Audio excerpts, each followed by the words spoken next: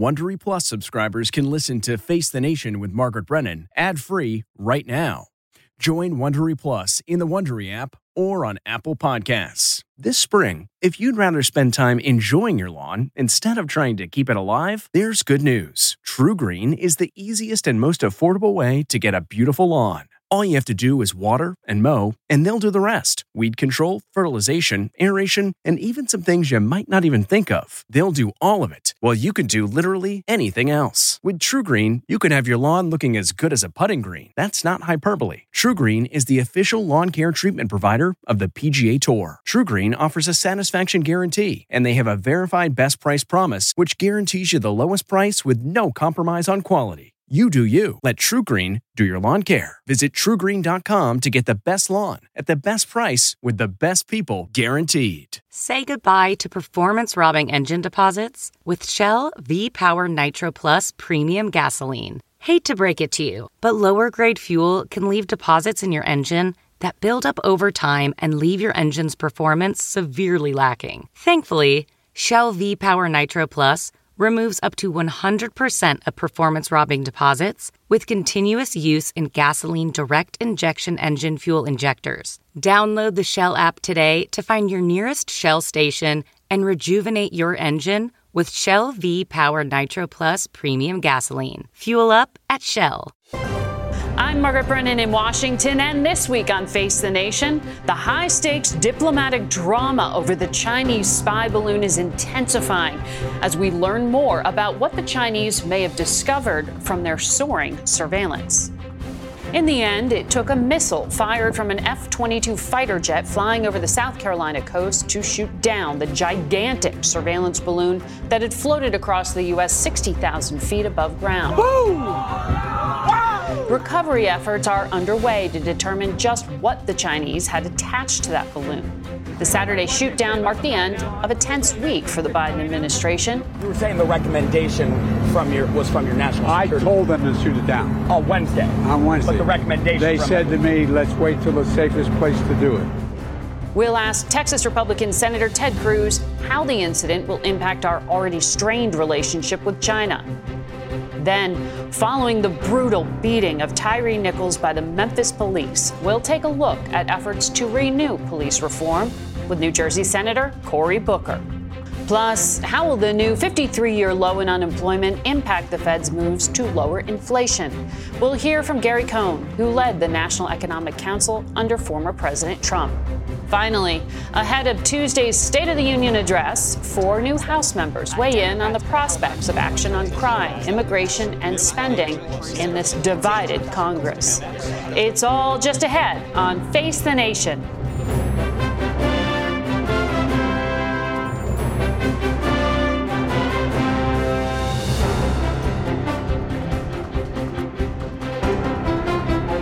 Good morning and welcome to Face the Nation. Well, it was a drama that had all the signs of a Hollywood movie. The end of the Chinese spy balloon's journey was somewhat predictable, but what happens next is still very much up in the air. According to the White House, the balloon was detected a week ago in Alaskan airspace and was not assessed to be an intel risk or threat. It then drifted through Canadian airspace, moving southeast, and was spotted in Montana, home to a U.S. nuclear missile base, where it turned into a very public diplomatic crisis. Beijing insisted the balloon was an airship gathering weather data that had just drifted off course. Secretary of State Blinken abruptly canceled his trip to China, a visit intended to thaw icy relations between the two countries. Many lawmakers, mostly Republicans, expressed frustration with the administration for not taking action earlier. But the president stuck with the Pentagon's recommendation to wait until the balloon moved offshore and away from civilians, still within U.S. waters. Now, the debris from that balloon, as well as what the Chinese learned from the mission, is of huge interest. The Chinese government issued a scathing reaction to the shoot-down, stating they strongly disapprove and that it was a clear overreaction and a serious violation of international practice, and warned that Beijing reserves the right to make further responses. We want to bring in our David Martin for more on this story. David, the Pentagon says this is part of a fleet of balloons and that it was surveilling sensitive military sites. Do we have a sense of the damage?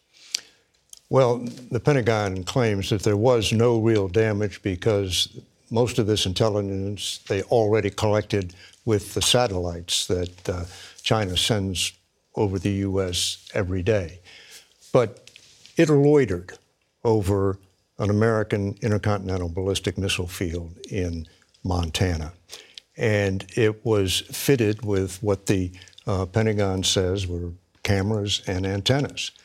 And you have to believe that they picked up something, or it wouldn't have been worth all of the risk that they ran in sending a balloon over here that they knew was going to be detected. There's no way they could have believed that they could sneak that balloon across the United States. So I think you have to assume that they got some intelligence value out of it. Now, I think you have to assume that the U.S. got some intelligence value out of it because they sent planes up to photograph that sensor pod that was on the balloon, and they've got videotapes of it. So the U.S. was essentially watching China watch us.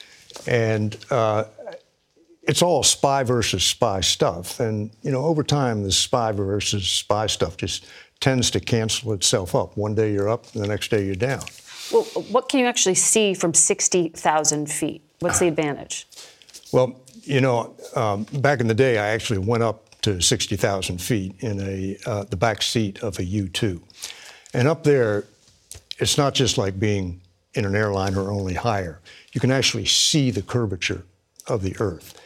And you're in a plane that is filled with cameras, which have obviously a much higher resolution than the human eye. And they're not looking just straight down. They're looking out and all around them. And they're sending those pictures up to a satellite, which is then relaying it down to a ground station where an intelligence analyst is watching in real time. The U-2 is a great intelligence collection platform. It's got one problem. Anybody with a missile that can get up to 60,000 feet can shoot it down. And of course, that turned out to be the balloons problem as well. Which indicates this could be a problem. But, you know, the message from the administration to date has been that this wasn't really a threat. It did throw off that attempt to reset relations with Beijing. And that could have some big implications. Diplomats are really trying to lower the tension, but you see in that Chinese statement, there's some edge. Well, they say we reserve the right for further responses. So let's see what those further responses are. Are they going to send another balloon?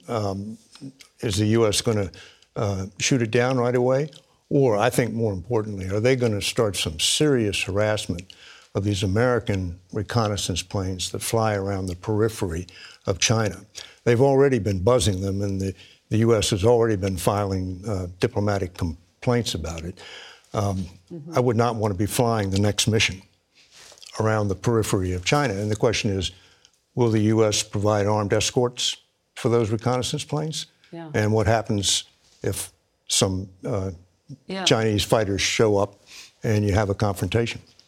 David, always sobering to talk to you. Thank you for your reporting. Sure. We want to go now to Dallas, Texas, where we are joined by Republican Senator Ted Cruz. Good morning to you, Senator.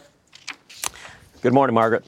So this balloon traversed 11 states, but the Pentagon says they were able to mitigate some of its impact. Do you think there is an upside to the fact that this was captured this time?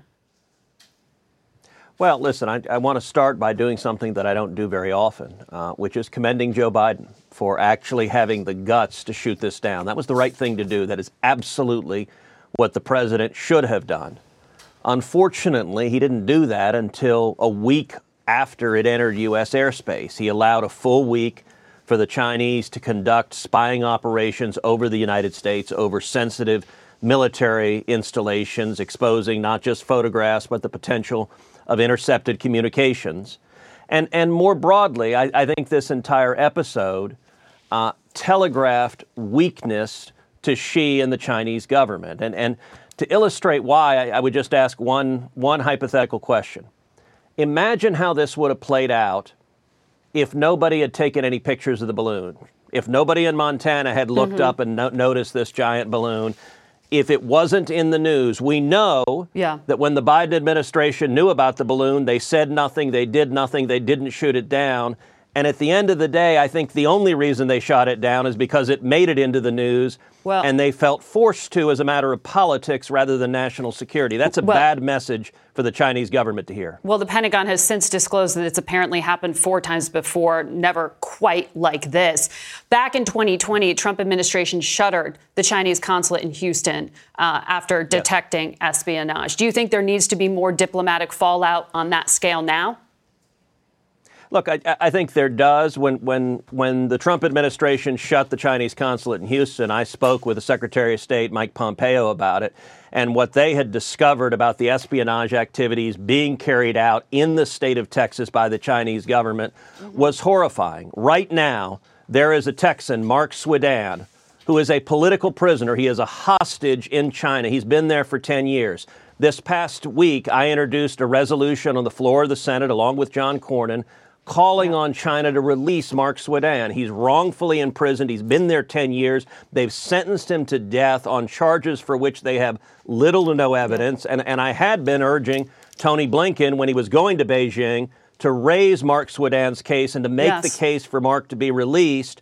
China, if they want to demonstrate that they're not bad actors, if they want to demonstrate that they can aspire to being a great nation, they should release Mark Swedan, because great nations and great powers don't hold political prisoners. And he is wrongfully detained, according to the State Department. This was raised to Xi Jinping in November, and there hasn't been a release to date.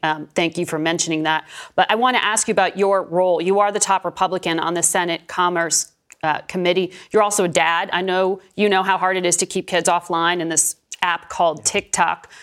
It's been downloaded 200 million times. I know you think it's espionage. Are we at the point where we're past a ban, where this is just so embedded that you can't get rid of it? Yeah, look, TikTok is incredibly concerning. You're right. With our kids, if you have teenagers, if you have kids in junior high or high school, they're all using it. And the degree to which they have infiltrated our children is really disturbing. There are lots of problems with it. There are problems in terms of the messages that they're pushing on young kids, body image messages, where for girls in particular, you have problems with eating disorders where they push one message after another. You have messages of self-harm where the algorithms push self-harm messages on young girls, and we're seeing really disturbing figures among teenagers. And then on top of that, you've got the espionage risk. The Chinese Communist government has access to all of the information TikTok collects. I think it is a serious, serious threat. I'll tell you, on the Commerce Committee, I've already sat down with each of the Republican members on the committee to ask them their priorities, and there was consensus on this side of the aisle that focusing seriously on TikTok is a real priority, and I think there are a lot of Democrats who are very concerned about it as well. As a ban, or to force the sale of it? Well, I think all of the options are on the table, and I will tell you, I encourage Maria Cantwell, the Democrat chairwoman, that I think it makes sense early on for us to have a hearing on TikTok and examine these harms very directly, how it's hurting our kids and how it's undermining national security. As I said, both Republicans and Democrats are very concerned about the impact of TikTok. Should America restrict U.S. companies from investing in Chinese industries and key technology sectors? Well, I think we should be doing a lot to de-link our supply chain from China, to make it so that we are not dependent on China. We saw during the pandemic when one of the major Chinese state-owned newspapers threatened to cut off life-saving pharmaceuticals, things like heart medication that people depend upon. And it makes no sense for us to leave the lives of Americans at the whim of the Chinese government. Yeah. I'll tell you, in the last Congress, I introduced an amendment on the floor of the Senate to block the United States government from purchasing electric vehicles or batteries that were manufactured using slave labor in concentration camps in China. China has over 1 million Uyghurs in concentration camps. And Margaret, sadly, when we voted on it, every Democrat but one, every Democrat but Joe Manchin, voted no. And right now, the Biden administration is one of the largest customers in the world for the concentration camps that are carrying on murder and torture right now in China. Yeah. That doesn't make any sense, and it's not right. No. Senator, I want to ask you about something here at home. You also introduced a bill to limit terms to 2 6-year terms in office for senators. Why aren't you holding yourself to that standard? You said you're running for a third term. Well, listen, I'm a passionate defender of term limits. I think that Congress would work much better if every senator were limited to 2 terms, if every House member were limited to 3 terms. I've introduced a constitutional amendment to put that into the Constitution. But you're still running. And if and when it passes, I will happily comply. I've never said I'm going to unilaterally comply. I'll tell you what, when the socialists and when the swamp are ready to leave Washington, I will be more than happy to comply by the same rules that apply for everyone. But until then, I'm going to keep fighting for 30 million Texans because that's the job they've asked me to do. I think you heard me ask if you're running for president. I'm running for re-election to the Senate. Okay. There's a reason I'm in Texas today. I'm not in Iowa. I'm in Texas, and I'm fighting for 30 million Texans. All right. Thank you very much, Senator Cruz, for your time today. We turn now to Democratic Senator Cory Booker in Newark, New Jersey. Good morning to you, Senator. Good morning. Thank you for having me on. I want to start on the news of the moment. Mark Warner, fellow Democrat, chair of the Senate Intelligence Committee, tweeted, "There is no way the Communist Party of China would allow a balloon like this to fly over the Chinese heartland." I wonder if you personally are concerned that it was allowed to enter U.S. airspace at all. Well, again, Mark Warner is right. We should not have had this kind of incursion into the United States. And we have a real problem with China on a number of issues, from their human rights violations to their violations of international business law, to even the challenges we've had with them on overt spying. So I'm grateful that the military took decisive action when they did and how they did. But we obviously have issues here. And the issues with espionage, as you just indicated, go into a number of different areas. Due to national security concerns, Congress had banned TikTok, for example, the social media app, on federal devices. Your home state of New Jersey has also put restrictions in place, but you still use it personally. Does that mean that you think it's too late to go ahead and ban this? It's already on 200 million American devices. Is it just so integrated that espionage is something we have to live with? No, absolutely not. And I think there's 2 ways to approach this. One, the proactive step of banning it on government devices is something that the United States federal government's doing, states, and even localities are doing.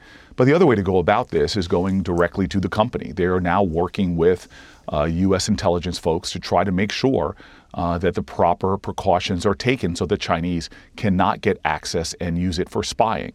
So this is something we have to take seriously. I want to ask you about the meeting you had with fellow Democrats at the White House on Thursday in regard to police reform.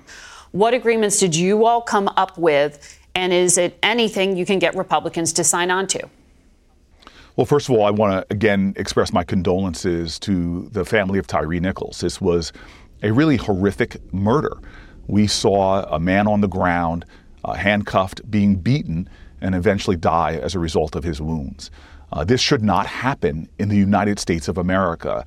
And so I'm grateful that the president has taken decisive action in the last Congress with an executive order, but it falls to Congress to find a bipartisan way forward to make sure that we are doing what is necessary to raise police standards and professionalism, to create more transparency and accountability in American policing.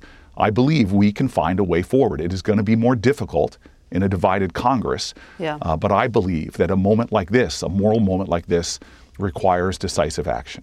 Well, we've been through moral moments before, and negotiations have failed, as they did when you were talking to your Republican colleague, Tim Scott, back in 2021. He says that this House Progressives police reform bill, I assume he means George Floyd Act, it won't go anywhere. But he has given an impassioned speech saying he wants solutions that would have made a difference, specifically more grants, more de-escalation training, and duty to intervene training. Is this a starting point for talks?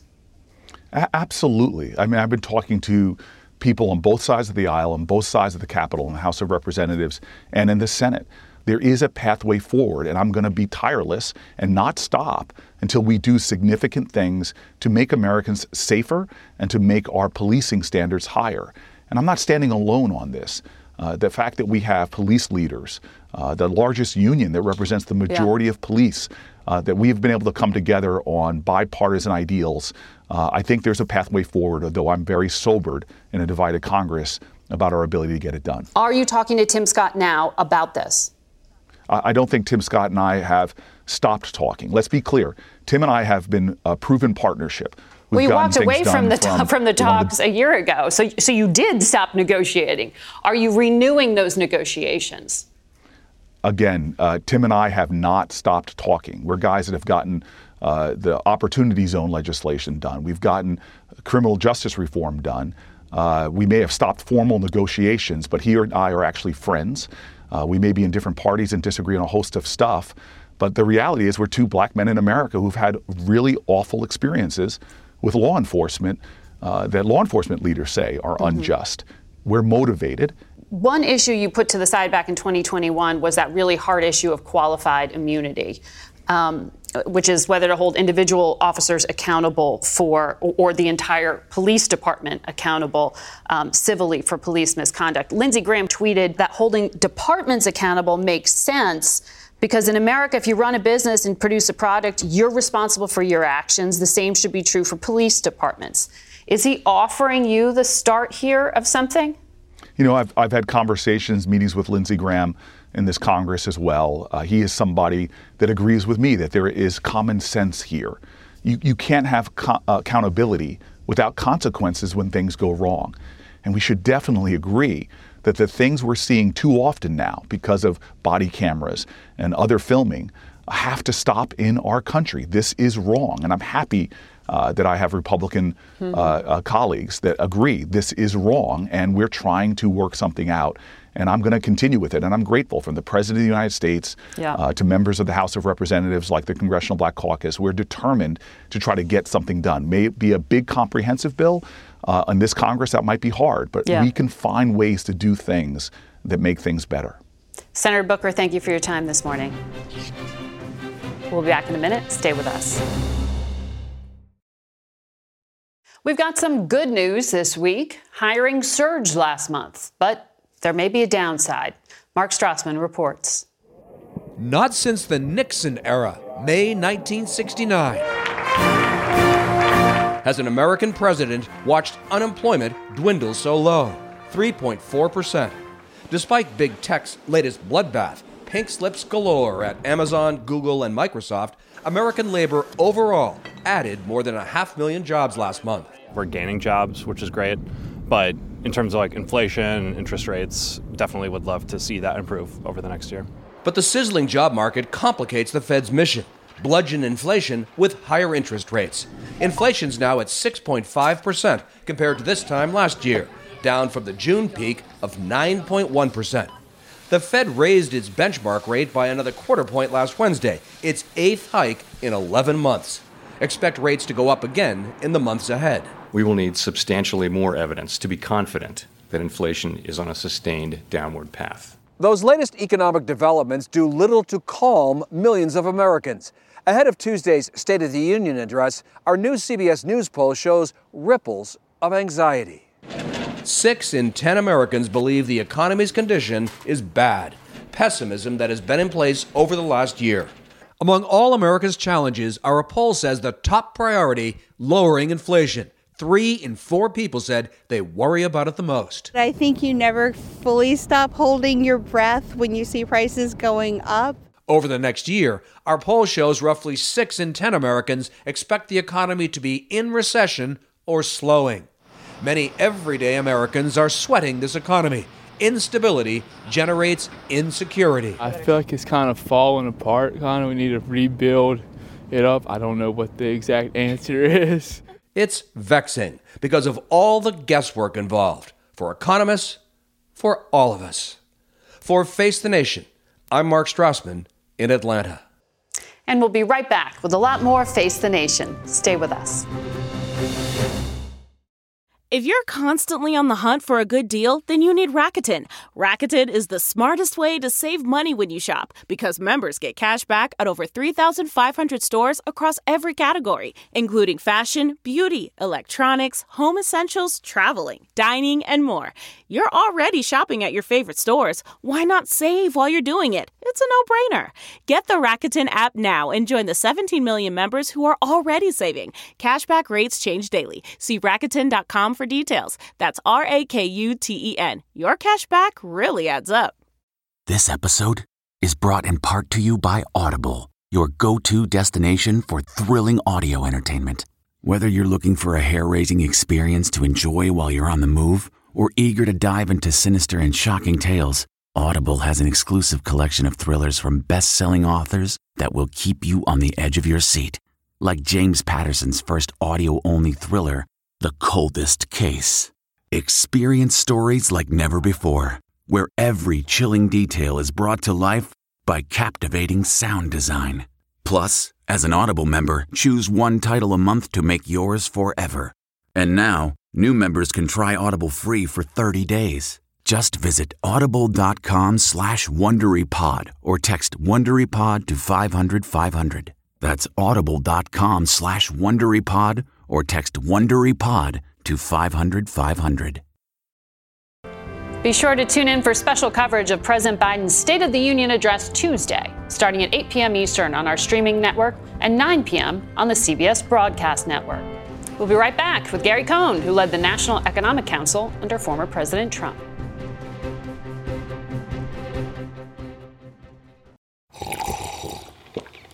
That's not just the sound of that first sip of Morning Joe. It's the sound of someone shopping for a car on Carvana from the comfort of home. That's a good blend. It's time to take it easy, like answering some easy questions to get pre-qualified for a car in minutes.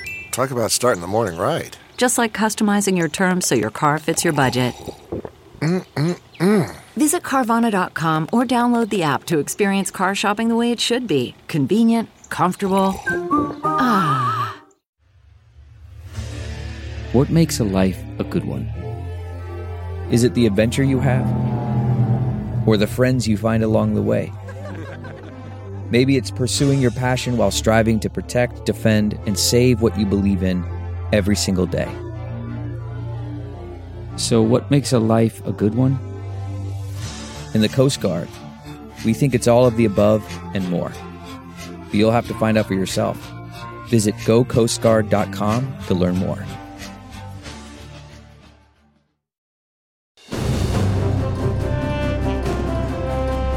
Welcome back to Face the Nation. We want to turn now to the economy and that surprising jobs report for the month of January. We're joined by former top economic advisor under the Trump administration, Gary Cohn, who is now the vice chairman of IBM. Good morning. Good to have you back here. Thanks for having me, Margaret. So 517,000 new jobs, but a lot of companies, particularly in tech, are announcing layoffs. So exactly where's the economy headed? So it's interesting. We did see the 500,000 plus new jobs, which was quite surprising, I think, to many of us.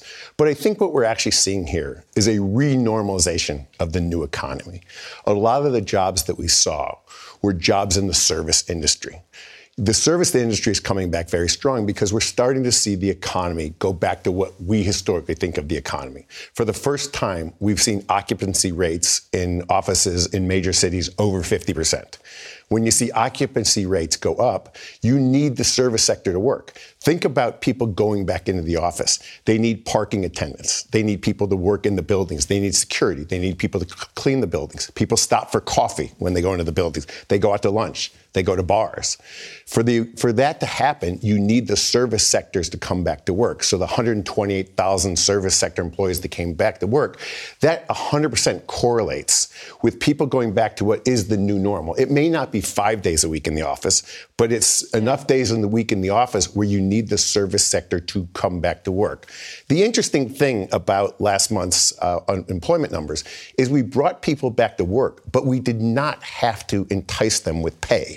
So the month-over-month number in wage gains was 30 basis points. The prior month was 40 basis points. So we're getting people back into the labor force for a lower wage than we were prior to this. And that's a little bit hopeful for you on the inflation front. Yeah, and I think this is natural. I think what we've seen is after all the stimulus that was put in the system over the last 3 months, people are running out of stimulus monies. We saw that in the fourth quarter of last year. We saw consumer spending slow down. We saw debit balances on credit cards go up. We started to see delinquencies go up. And you know what happened? People actually did the right thing and they went back to work. They re-engaged and they re-entered the workforce. And I think we saw a lot of that in the January numbers. So these more positive signs have led Bank of America, for example, to say recession still in the cards, but not until after March.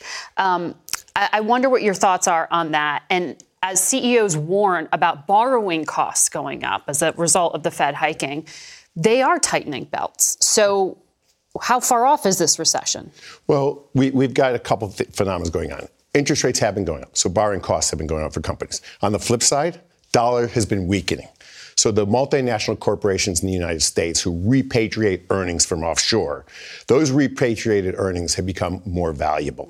I think the people that have been really worried about a recession in the first and second quarter of this year, I think after what we've seen this week with both Chairman Powell's announcements and the data in unemployment, I think that recession is off the table for Q1 and Q2 of this year. You know, we're going to get another employment report before the next Fed meeting, and we'll see where the economy is going. But it does feel like we're in relatively good shape here. The question is going to be, how does the Federal Reserve handle what's going on in the economy? Yeah. Are we going to continue to have to increase wages to draw people back in the labor force, or are people coming back in the labor force because they need to, and we're not going to have wage inflation? And if that happens, the Federal Reserve is actually in a very good place. Let me ask you about something the Fed chair said this week. He said Congress has to lift this debt ceiling. I'm throwing one of the things that could screw up your rosy prediction at you. He said no one should assume that the Fed can protect the economy from the consequences of failing to act in a timely manner. He's warning. He's not making plans for a default. You're on your own if it happens. Yes. Should there be a plan for the Fed to step in? I mean, I know legally it's in question here, but I talk to people on Capitol Hill who say Wall Street's not taking this seriously enough. The politics are really bad around the debt ceiling. The politics are very bad. You know, the one thing is every American is holding the U.S. government to raise the debt ceiling. The full faith and credit of the U.S. dollar and the U.S. dollar being the reserve currency is imperative to our economic well-being as a country. We ultimately have to get the debt ceiling raised. That said, what's going on here is not something out of the ordinary. If you look at debt ceiling raises over the last 40 or 50 years, no matter which party is in the minority, about 50% of the time, debt ceiling raises come with some amendments attached to them from the other party. So this is quite normal, the process that we're going through. You don't sound overly concerned.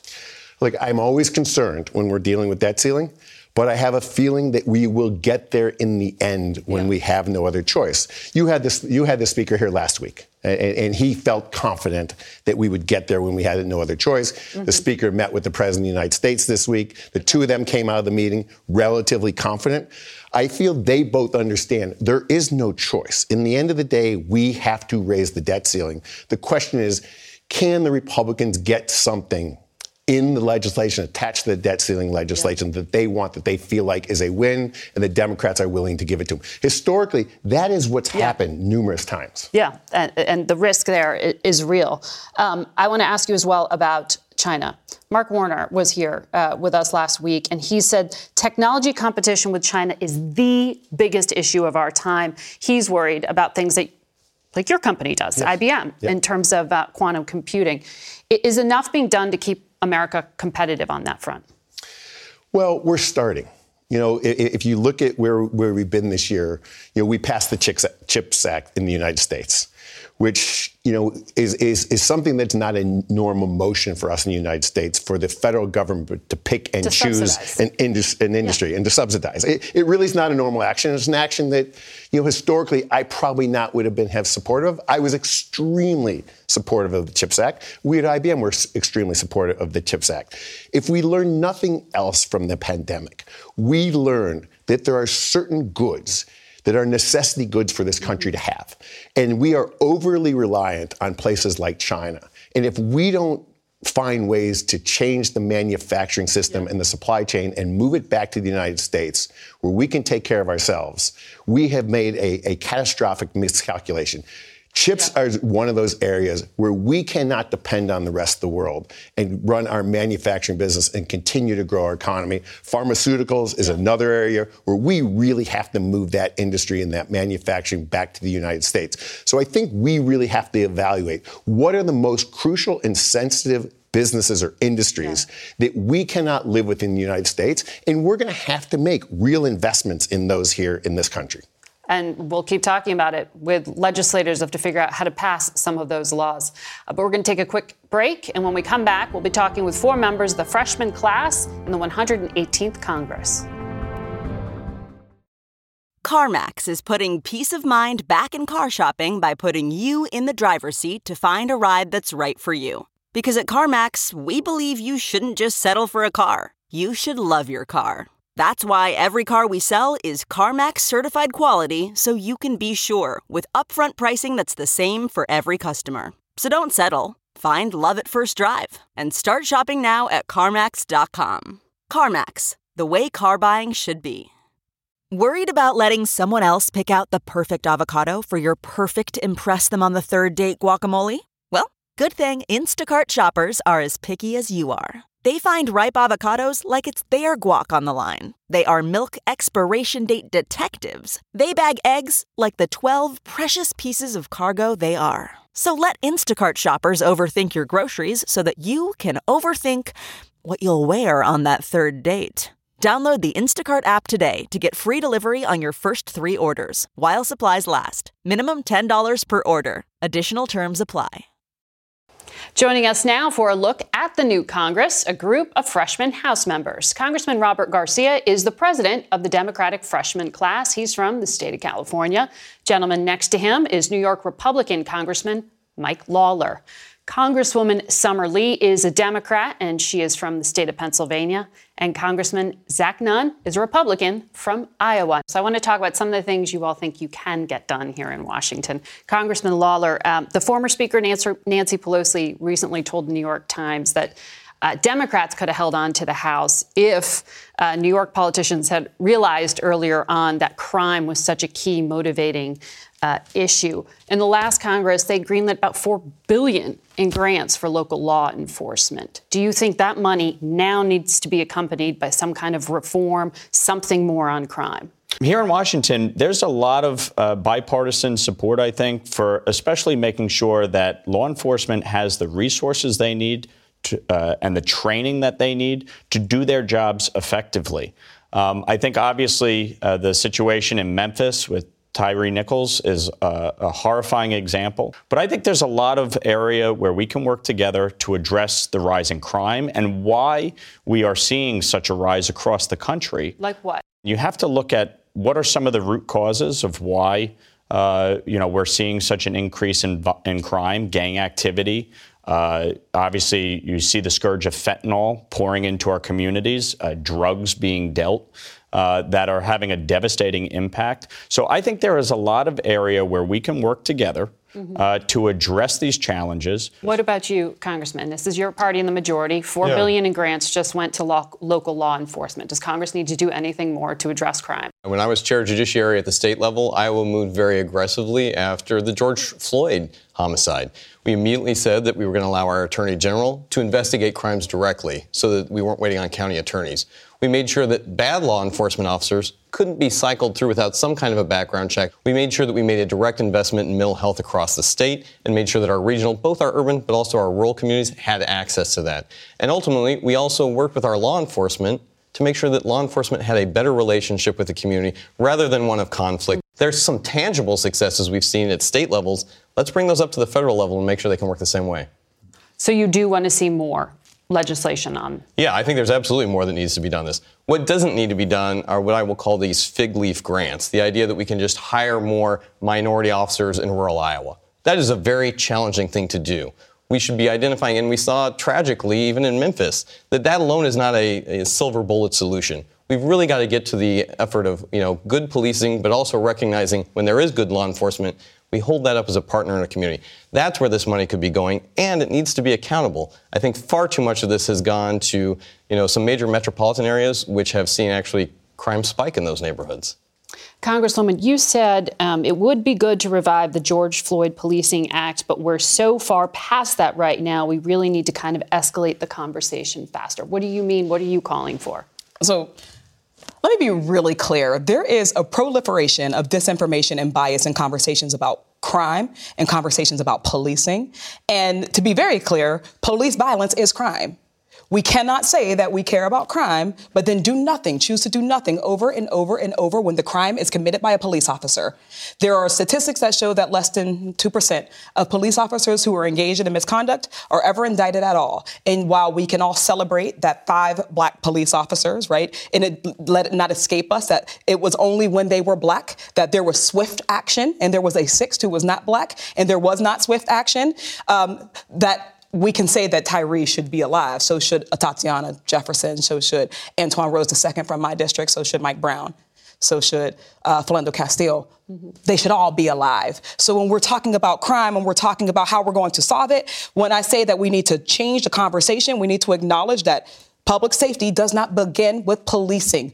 Public safety begins with investments. It begins with addressing our own implicit and explicit biases in policymaking and education and appropriations. So when the president talks about reviving George Floyd Policing Act, you're saying not as it's currently written. You want more measures. Absolutely. I want us to be intentional at every step about addressing racial bias, about addressing poverty, about addressing crime, and about addressing police violence. I think Representative Lee is absolutely right. Listen, I would vote for the George Floyd Policing Act if it was on the floor tomorrow, but more needs to be done. Additional steps It won't be need put to on the floor tomorrow under Republican leadership, absolutely. To be clear. And that's why I want to be clear also when our colleagues bring up that more should be done around this issue. The truth is that you look at a place like California or most of the country, we are actually safer today than we were 15, 20, or 30 years ago, statistically. And so there's a lot of concerns around crime, and there should be. We all want to be safe. But I also think we also got to look at the data and actually look at the facts. The truth is that every single election cycle, it just seems that there is a lot of focus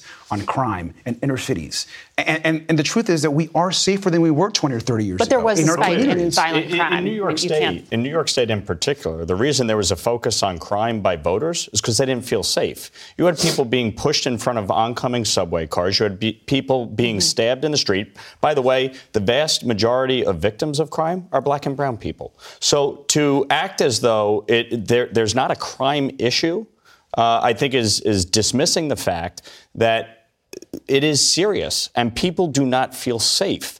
And so, yes, we need to address the root causes of why someone may turn towards crime or why they may find themselves as part of a gang. But we also need to hold people accountable with the decisions that they make. And I think part of the problem here is that oftentimes it is very easy to go say law enforcement bad. But the vast majority of people who are in law enforcement are good people. I come from a community that has strong law enforcement presence. 50% of households in my district have a cop, a firefighter, a first responder, or a veteran in them. They're good people, and they want to do right by our communities. The vast majority of people in poor and working class neighborhoods are good people. They are. And they are victims of crime that we don't say anything about. Presence. For instance, exactly. They want police presence. For instance, there is no police presence when they're a victim of wage theft. We're not seeing anybody fear mongering. I passed legislation. That's awesome, and I would like to see it happening here because what we don't see when we're talking about crime, we're rarely talking about white collar crime. We're rarely talking about ways in which we're going to hold corporate criminals accountable. We're rarely taking any strides in any level of government to do anything about that. But we continue to talk about the crimes of desperation, and particularly the crimes in marginalized communities.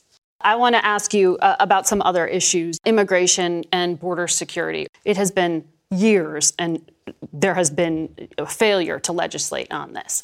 What's going to be different in a split Congress now? Do you see hope for this? I do. I really do. The challenge right now is until we secure the border, we have a really porous situation where the folks who are coming here illegally are jumping ahead of the folks who are coming here legally. The folks who have set up shop in America and want to be good citizens are finding themselves outfoxed by people who are being encouraged to come here illegally. And it's not like everybody has the chance. It's those who can get here. Most Republicans in this Congress have been disingenuous on immigration. I'm an immigrant. I came to the U.S. when I was a young kid. I had the privilege and honor of becoming an American in my early 20s. I am grateful to this country. I love this country. Immigrants love this country. They just want an opportunity to be here, a pathway to citizenship. But you're talking about dreamers. Program. You're talking about border security. Right. I mean, there are different aspects of this. What part of this can get through in this Congress? Which piece? So I would like all of the above. Both could be Congress. Yeah, done. I agree with you on that. The thing is that unfortunately, there's this myth that Democrats somehow aren't concerned about a secure border, or that we don't want an orderly process. But we also want to ensure that everybody wants a secure border, but we also want to ensure that we're talking about the humanity of people. These are people that are coming to this country that are desperate, that are suffering. And so this idea that we can't give these people justice, we can't support and help them, I think is anti-American. And I am hopeful, like some of you, I have talked to some Republicans on the other side that have an interest in a broader immigration reform package. And that's something that I hope that we can all work on. My wife is an immigrant as well. And she came to this country about a decade ago in search of economic opportunity. She comes from Eastern Europe, a former Soviet satellite state. The bottom line here is this. We embrace immigration, all right? But we have to have a legal process. We need to secure the border. We need to increase Border Patrol. We need to increase the number of judges and court personnel to hear asylum cases. Nobody should be waiting 2 to 3 years to hear an asylum case with the hope that they may come back for the court hearing. That's insane. And then we need to fix the legal immigration process so that people who want to come here can do so legally and contribute to our communities, to our culture, to our economy. And I think there can be broad bipartisan agreement on this if everybody is willing to kind of give a little. Both sides have failed on immigration for years. For years. This is not one party or the other. Both sides have failed miserably here. And we have a situation that is unsustainable. I want to move on to governance and debt. Can I see a show of hands? Are you all confident that America will avoid defaulting on its debt? Yes. Yes. Show of hands. I'd like to think so. I hope so. You're confident we will avoid the cliff? We absolutely will. The bottom line is this.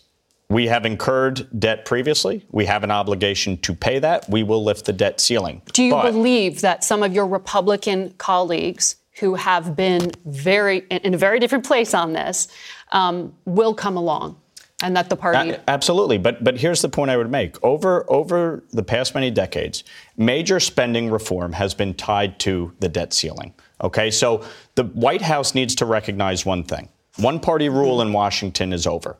They need to negotiate with the Speaker in good faith to come to a long-term agreement that puts us on the path to fiscal solvency. Social Security, health care, including Medicare, Medicaid, and then defense are the three biggest line items. Where do you cut? If you have to have this conversation, where do you cut? Defense.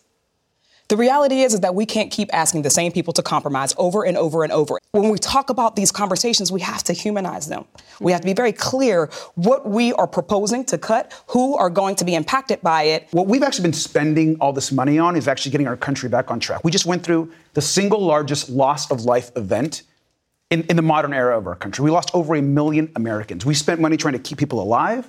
We spent money trying to keep businesses afloat. We spent money to ensure that people were housed, people that needed support. And so, yes, there was significant spending, but it was spending to respond to this incredible pandemic. So I have to be respectful and say, you're saying government's the solution for this. I'm saying states like Iowa that opened back up, people were the solution. We're in the business of government. So of course government is absolutely. So let's... With respect. As far as this unity amongst Republicans around the debt ceiling, the truth is there is no unity. The Democrats are united. We're not going to cut Social Security. We're not going to cut Medicare. And so I'm interested to know how we're going to get to this resolution because we know that this issue, at the end of the day, impacts working people the most. So the discretionary spending you would cut is also in defense?